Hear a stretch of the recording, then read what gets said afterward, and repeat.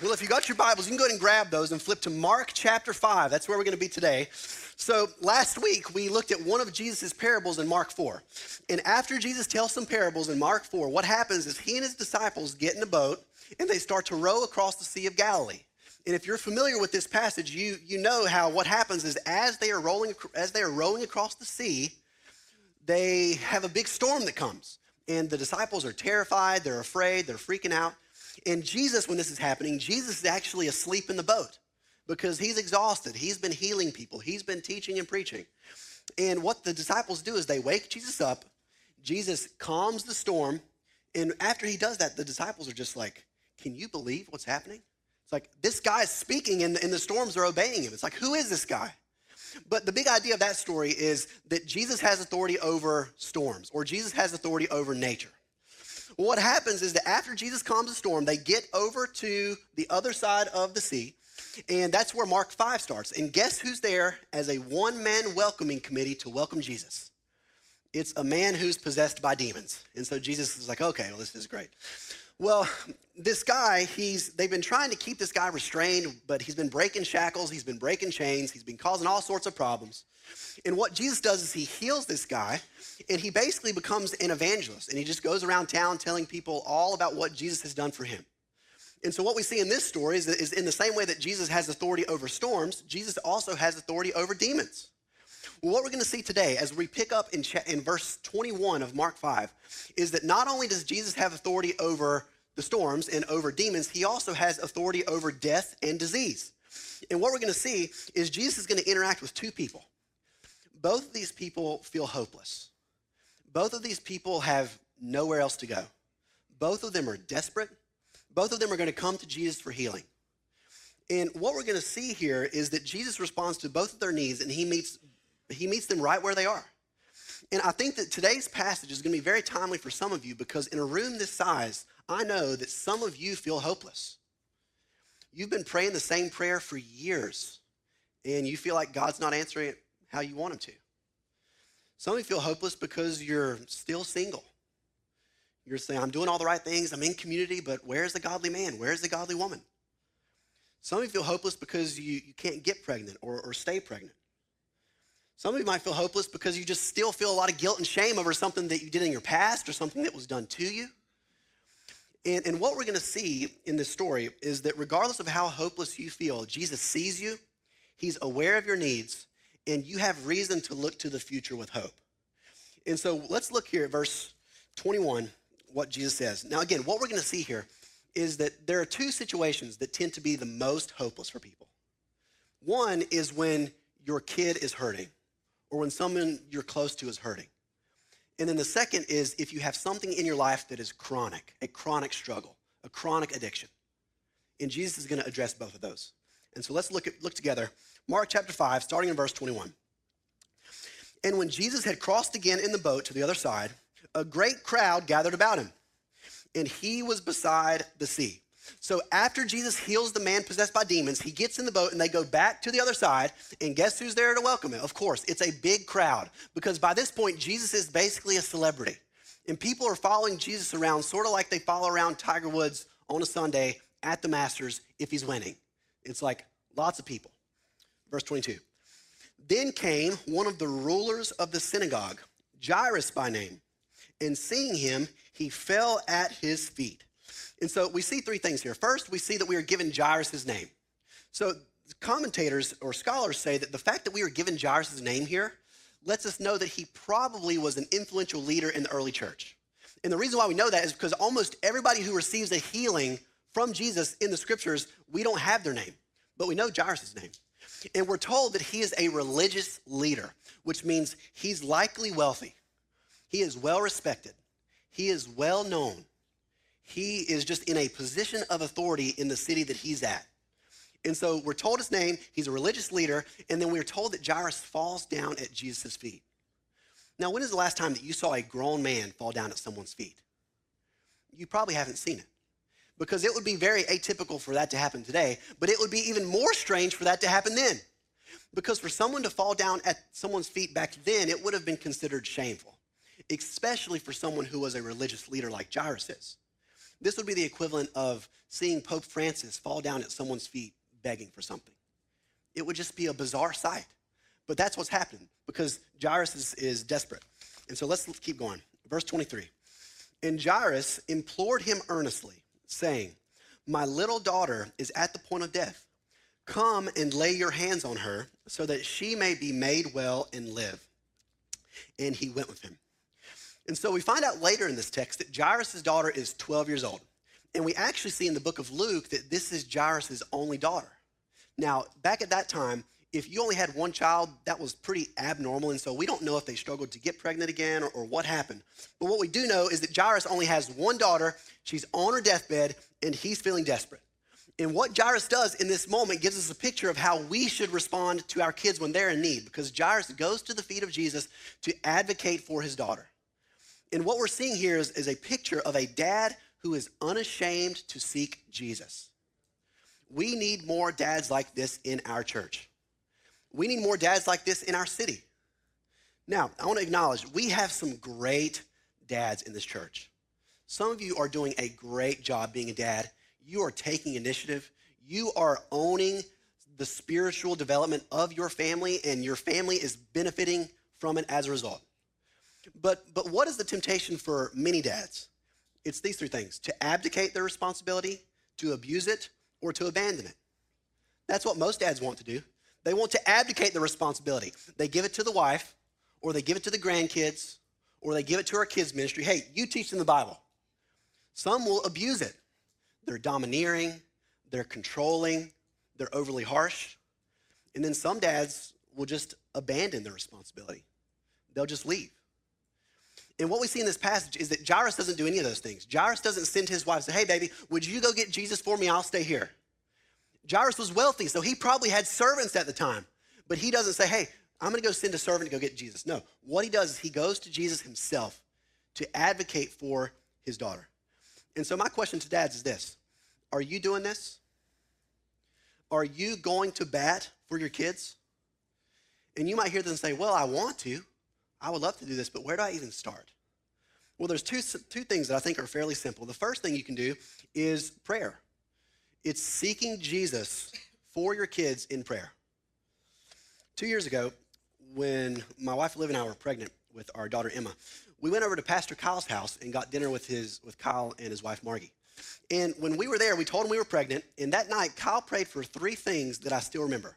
He prayed for the salvation, the spouse, and the service of our baby. Now, of course, if you know Pastor Kyle, you know he loves alliteration. So they all start with S. But those are three great places to start. And so if you don't know where to start when praying for your kids, pray for those two things. Maybe you could pray for their salvation. You could pray that they would never know what it's like to not love Jesus and love the church. Maybe your child is a Christian. Well, what you could do for them is you could say, "Hey, Lord, would you use my child to be a big part of the salvation of someone else's kids?" And so you can pray for salvation. You can also pray for their spouse. You can pray that your kids would find a godly man or woman to partner with for kingdom labor. When I was in middle school, I could remember, for some reason, my mom just randomly told me this one day. She was like, "Yeah, did you know that I sometimes pray for your future wife?" And at this point, I was like 12. I was like, "What?" I was like, "Last week, you just drove my girlfriend and I to the movie theater and sat with us the entire movie." It's like, "But you're praying for my spouse?" And now, in hindsight, I look back. Every time I look at Olivia, I'm like, "Thanks, Mom." I appreciate the prayers. And so you can pray for your child's spouse. And what you could also pray is if your child doesn't end up finding a spouse, you could pray that they would be able to be immersed in a healthy Christian community to walk alongside them and care for them. And so salvation, spouse, and then service. You can pray that your child would be able to serve the Lord in their youth. You can pray that they would find a career that glorifies God, and it's also something that they're good at, that they're passionate about, and that there's a need for. And so the first thing you can do is you can seek Jesus on behalf of your kids in prayer. The second thing you can do to care for your kids or to go to bat for your kids is prioritize their spiritual development. Take ownership of their spiritual development. And so dads, are you taking ownership of your children's spiritual development? Or are you delegating it to your wife because you feel like she's more spiritual or because she's better at it? You see, there's a few ways for us to take ownership. The first way to take ownership of your kids or your family's spiritual development is to really take your own spiritual development seriously. And so this starts with leading yourself well. This starts with reading your Bible. And this starts by repenting of your sin. This starts by you making community a priority in your life. And so it starts with you, but it doesn't end with you. Because the second thing you can do is you can connect your kids to godly men and women. Well, why? Well, it's because your kids are not going to come to you for everything forever. I was talking with Justin, our student director, about this week. And he shared with me that every year we do a survey of our students. And one of the questions is this: how often do you go to your parents with questions or concerns? And Justin told me that 75% of seventh graders go to their parents for everything. By the time they get to ninth grade, 20% go to their parents for everything. By the time they're seniors, only 6% go to their parents for everything. And what's the big point of this? Is that you need your kids to be surrounded by adults that not only they trust, but that you trust. So that they can go somewhere and get some godly counsel about direction and what do I do with all these emotions? I'm in high school, I don't know what to do. They might not come to you, but what you can do is you can put people around them that you trust, that they trust, that they can go to. And so you can connect them to other believers. And then the third thing is, in order to prioritize your family's spiritual development, you are going to have to say no to certain things. You're going to have to learn to say no. And so what you might have to do is you might have to say no if your teenage daughter wants to be on another travel soccer team that's going to allow you to miss church every Sunday for the next 3 months again. And it's not a popular idea, but sometimes you have to say no to good things in order to prioritize things that are most important. And so moms, dads, ask yourself this: what does it look like for me to seek Jesus myself and for my kids? Now let's pick back up in verse 24. And as Jesus went with Jairus, a great crowd followed him and thronged about him.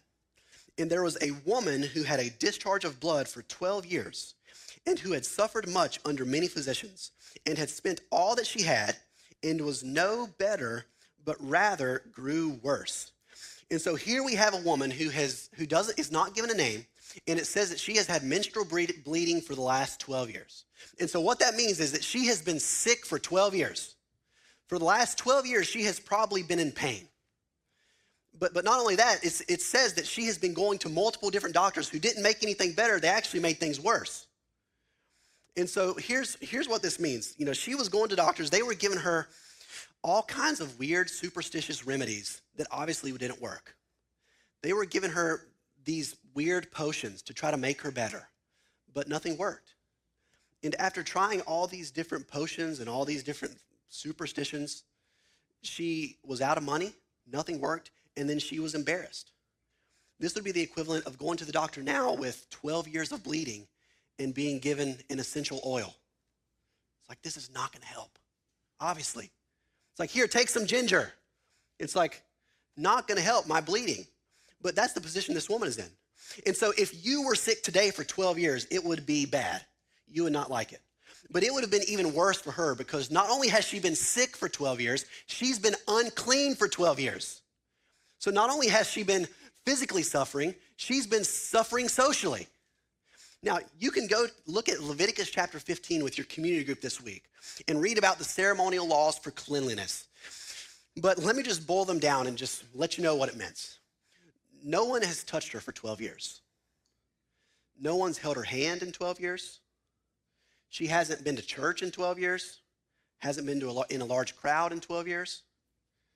She hasn't sat down for dinner with anybody in 12 years, hasn't been hugged in 12 years. She's been social distancing for 12 years. Now, some of you, I can remember, some of you couldn't even social distance for 2 weeks to slow the spread, much less 12 years. But this is the situation that this woman is in. She has been away from community for so long.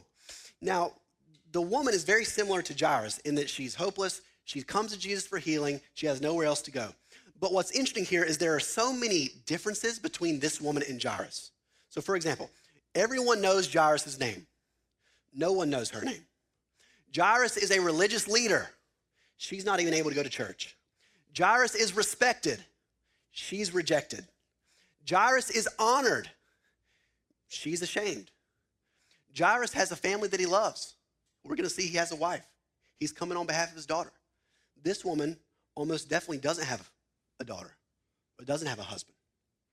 And what we're going to see here is that despite their differences, Jesus is going to step in and he's going to meet the needs of both of them. So let's see what happens in verse 27. She had heard the reports about Jesus and came up behind him in the crowd and touched his garment. For she said, if I touch even his garments, I will be made well. And immediately the flow of blood dried up, and she felt in her body that she was healed of her disease. Now, what we see here is a picture of faith. A simple definition of faith is this. Faith is reaching out to Jesus. That's what this woman's doing. Verse 30. And Jesus, perceiving in himself that power had gone out from him, immediately turned about in the crowd and said, who touched my garments? Well, what's interesting here is it almost seems like Jesus is not in control of who he heals. I mean, did you catch that? It's like you look at this and you're like, is Jesus not in control of who he heals? Well, of course he's in control. What Mark is trying to do here is he's trying to illustrate to us that Jesus responds to faith so predictably and reliably that it's basically automatic. That's what he's trying to illustrate. And then what's also interesting is that Jesus asks who touches them. Now, some people will say, well, since even though Jesus was truly man and truly God, since he was limited by his human nature, that must mean that he didn't know who touched him. And that's an okay viewpoint. But most people think that Jesus knew exactly who touched him. And that makes you ask the question, well, why? Why did he say who touched me? Let's say that you tell your kids, let's say you have 2 or 3 kids, and after dinner you say, none of you can have candy after dinner. But after dinner, you look in the floor and you see a wrapper for a blue Jolly Rancher on the ground. And so you line your kids up and you look at them, and the 3-year-old has a blue tongue. Now, in that moment, when you look at them and say, all right, guys, which one of you ate the blue Jolly Rancher? Are you trying to figure out who did it?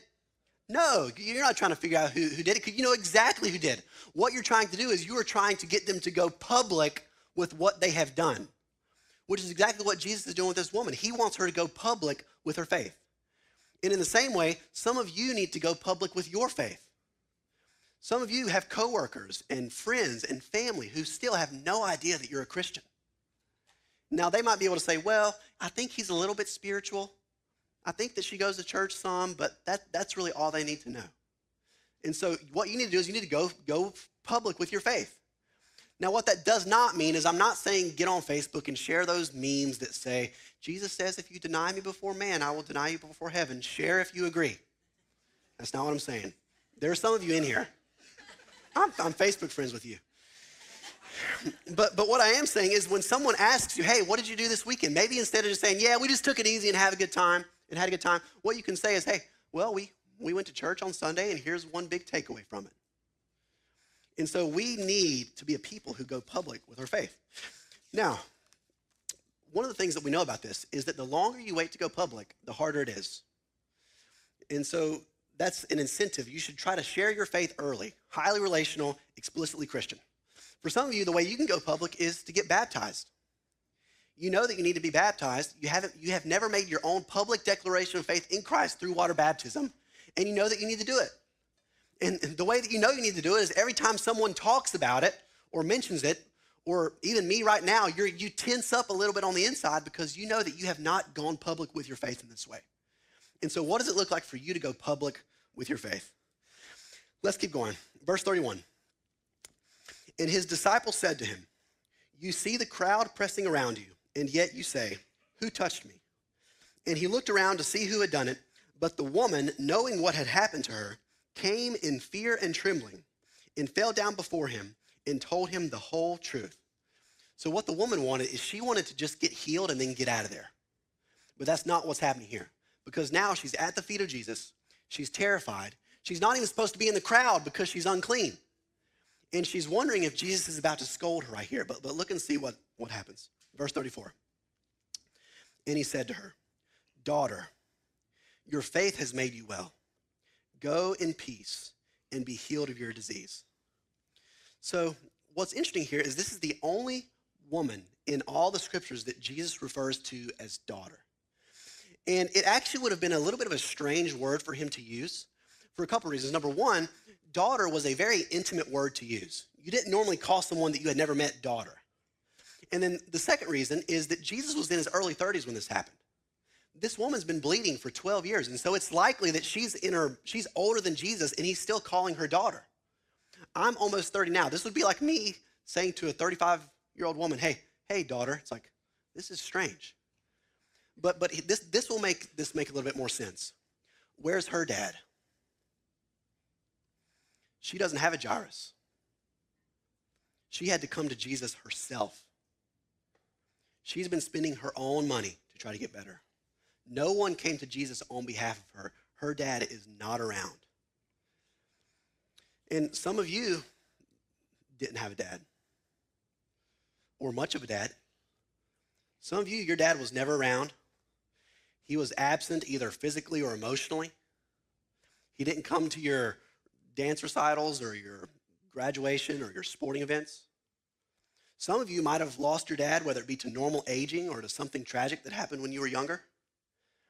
And what Jesus is doing here is we see the compassion of Jesus in that he's stepping in. He says, does no one want to protect you? I'll do it. Does no one love you? Does no one want to embrace you? I'll embrace you. I'm the father to the fatherless. And so Jesus calls her daughter. And then the second thing he says, your faith has made you well, which is a picture of our salvation. What's interesting is that when something dirty touches something that is clean, it usually makes the clean thing dirty. Now, if you're sick and contagious, like, are you going to try to go find a group of people that are not sick with the hopes that their lack of being sick will make you well? It's like, no. It's like, that's not what's going to happen. But what we see with the woman is that though she was dirty, her faith in Jesus led to her becoming clean.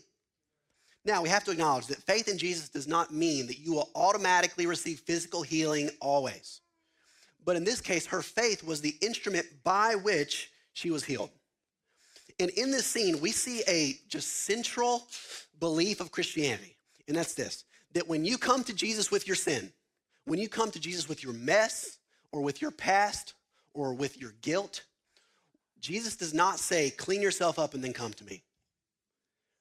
He does not say, break your addiction that you've been struggling with and then come. He doesn't say, read your Bible from cover to cover, and then after you've read your entire Bible, then you can come to me. He doesn't say, stop feeling guilty and overwhelmed and anxious and then come to me. He doesn't say, clean yourself up and come. He says, come, and then I'll clean you up, which is the center of the gospel. He does not say, clean yourself up and come. He says, come, and I'll clean you up. Now let's see what happens next in verse 35. While he was still speaking, there came from the ruler's house, Jairus' house, some who said, your daughter is dead. Why trouble the teacher any further? Now, did any of you forget about Jairus? Remember Jairus? He had just come to Jesus with an emergency. His daughter was on her deathbed, and Jesus said, yes, I'll come with you. And then what happens is Jesus and Jairus are walking to Jairus' house, and what Jesus does is he stops to heal a woman with a chronic illness. And then after he heals her, he has a conversation with her. Can you imagine being in Jairus' position and watching this happen and then getting word that your daughter has just died? I worked for over 3 years as a PA in gastroenterology. And one of the things that I did often was I would work in the hospital and I would see consults. And I would see consults that ranged from emergency to totally not an emergency. And so let's say that I was in the hospital working and I got a consult for a 75-year-old male with active GI bleeding, and he's a Jehovah's Witness, which means he can't receive blood products. Some of you medical people know what I'm talking about. Now, emergency or not emergency? Pop quiz. Emergency, yes, that's right. Okay, now let's say I go to see this guy. I'm on my way to go see him in the emergency department, and I get a text for another consult. It's a 40-year-old male. His chief complaint is this: nausea. Now, pop quiz number 2. Is nausea an emergency? No, it's not. Contrary to popular belief, even though it's bad, nausea is not an emergency. Now, what would you think of me if in that moment, instead of going to see the guy who was actively bleeding, I stopped and went to go see this guy who's had nausea for 12 years. You would be like, what? It's like, this is totally reckless. This is not only reckless, it's irresponsible. I could maybe get sued for this. And this is exactly what Jesus has done. He has, instead of going to the person with the acute problem, he has stopped for the chronic problem. And now we hear that Jairus' daughter is dead. And so you can imagine being Jairus in this situation. He would be furious. And what they tell him, they say, hey, don't bother Jesus any further. Your daughter's dead. Give up. Now look and see what happens in verse 36. But overhearing what they said, Jesus said to the ruler of the synagogue, do not fear, only believe. And he allowed no one to follow him except Peter and James and John, the brother of James. And so Jesus says to Jairus, don't fear, keep having faith. Commentators say that what Jesus is saying here is literally keep believing. Or as Journey would say, don't stop believing. That's what he's saying to Jairus. Now, when God does not answer your prayers on your timeline, what are you tempted to do? You're tempted to stop believing. If God doesn't answer your prayers, you're tempted to be like, well, God, you haven't answered me yet. I'm always going to have these desires. I'm always going to have these attractions. I'm just going to give up and give in. Or you might say, I've been praying for my relationship with my son. It's still not any better. I'm going to be done with him. I'm going to give up and give in. And what Jesus is saying here is he's saying, no, don't do that. You need to keep believing, keep trusting. And what we're going to see is that delay with Jesus is not necessarily denial with Jesus. And one more thing to notice here is that Jesus only let 3 of his disciples go with him into this girl's room. And you might ask, why is that? Well, it's actually pretty simple. It's because Jesus wanted them to observe, to learn. He wanted them to watch him care for people so that they could do it as well. And the principle here is that so much of the Christian life is not only taught, but also caught. If you're a Christian, you need people in your life that can teach you and things that you can catch things from. It's why our definition of discipleship here is open Bible, which tends to be more about what is taught, and open life, which is what's caught. When I was at UNC Chapel Hill, the man who mentored me or discipled me for about 5 years, his name was Mike Exton-Camper, one of the godliest men I've ever known. And I look back on my time with Mike, and he taught me all sorts of things, and I'm grateful for that. But what is most in my mind when I think about him are the things that I caught just by observing him. Just by watching how he interacted with his wife, by watching how he prayed, watching how he led a staff team, watching how he resolved conflict. And so we need men and women in our lives that we can catch things from. Men and women who will model life for us.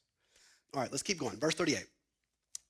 They came to the house of the ruler of the synagogue, and Jesus saw a commotion, people weeping and wailing loudly. And when he had entered, he said to them, why are you making a commotion and weeping? The child is not dead, but sleeping. And they laughed at him. But he put them all outside and took the child's father and mother and those who were with him and went in where the child was. So I want you to picture this. There are 6 adults in this room, and there's one little girl who's just died. Back when I was in PA school, I was in the room when the doctors told a family that their teenager was not going to make it after a tragic accident. And what I saw in that mother, in that moment, is something that I will never forget for the rest of my life.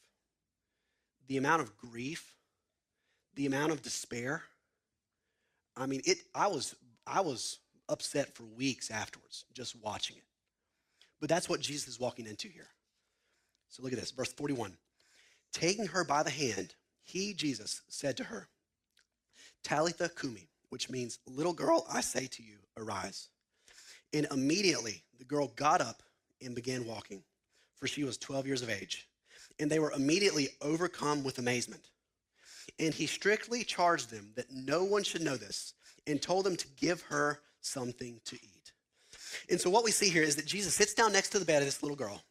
He grabs her by the hand and he says, little girl, I say to you, arise. Commentators say that what he's actually saying here is more of a pet name. And so it would sort of be like Jesus saying, hey, sweetie, go ahead and get up. What he's not doing, he's not running in like a drill sergeant being like, get up right now. No. He walks in, he's compassionate, he's kind. and he tells this girl, hey, sweetie, go ahead and get on up. He gives us a picture of the compassion of Jesus. There are so many things in this story that we can learn from, but I think that there are three main things that we learn about the life of Jesus in this passage. The first is that Jesus is interruptible and aware. He's interruptible and aware. Jesus had a lot of things to do. He was a pretty busy guy. He had a lot of people who had needs. He was teaching, he was preaching, he was healing. But what we see here is that despite that, he was able to stop to meet the need of just one person. He was interruptible. And when you think about your life, when you think about the last month of your life, would you say that you have been someone who is interruptible? Because some of you, what you do is you just fill your schedules full of stuff. And being busy is not necessarily a bad thing. In some ways, being busy is good because, they say a bored man is a dangerous man. I agree. But there's a difference between being busy and being so busy that you are not interruptible enough to meet the needs of the people around you. And so some of you, what you need to do is you just need to stop saying yes so much. You just overcommit. And again, the problem with saying yes is that you're not able to meet the needs of those around you. And so Jesus is interruptible, but he's also aware. Jesus was surrounded by thousands of people, but what we see here is that he was able to stop and he was aware of the needs of just one person who was seemingly nameless. In a room this size, I'm sure that some of you look around and you wonder, well, there are a lot of people in this room. There are even more people in the world. Is God really aware of my needs? Does God really see me? Well, this passage, it shows you clearly that he does. Because we see that since God is omniscient, which means all-knowing, he's aware of your needs. And since Jesus is omnipotent, which means all-powerful, he's able to do something about it. And so because he is omniscient, he knows where you are, he knows what you need. And so we see that Jesus is interruptible and aware. And when it comes to being aware, not only is Jesus aware of you, but a question you can ask yourself is, hey, am I aware of the needs of others? Am I aware of the needs of the people around me? And so the first thing we see, he's interruptible and aware. The second thing we see is that people come to Jesus in times of trouble and transition. A couple weeks ago, I was with our college student leaders, and I asked them, I said, how many of you came to Christ in a season of trouble, transition, or both? And almost all of them raised their hands. The reason why college is such a great time for so many people spiritually is because everyone's in a season of transition. It's a new place, new friends, new people, and it tends to be a time of trouble. College has a way of bringing about trouble for college students. And if I were to take a poll of you guys, I'm sure that it would be pretty similar. What happened is that you came to Jesus in a time of trouble or transition. You got sick, or somebody that you loved got sick. You were looking for meaning or purpose.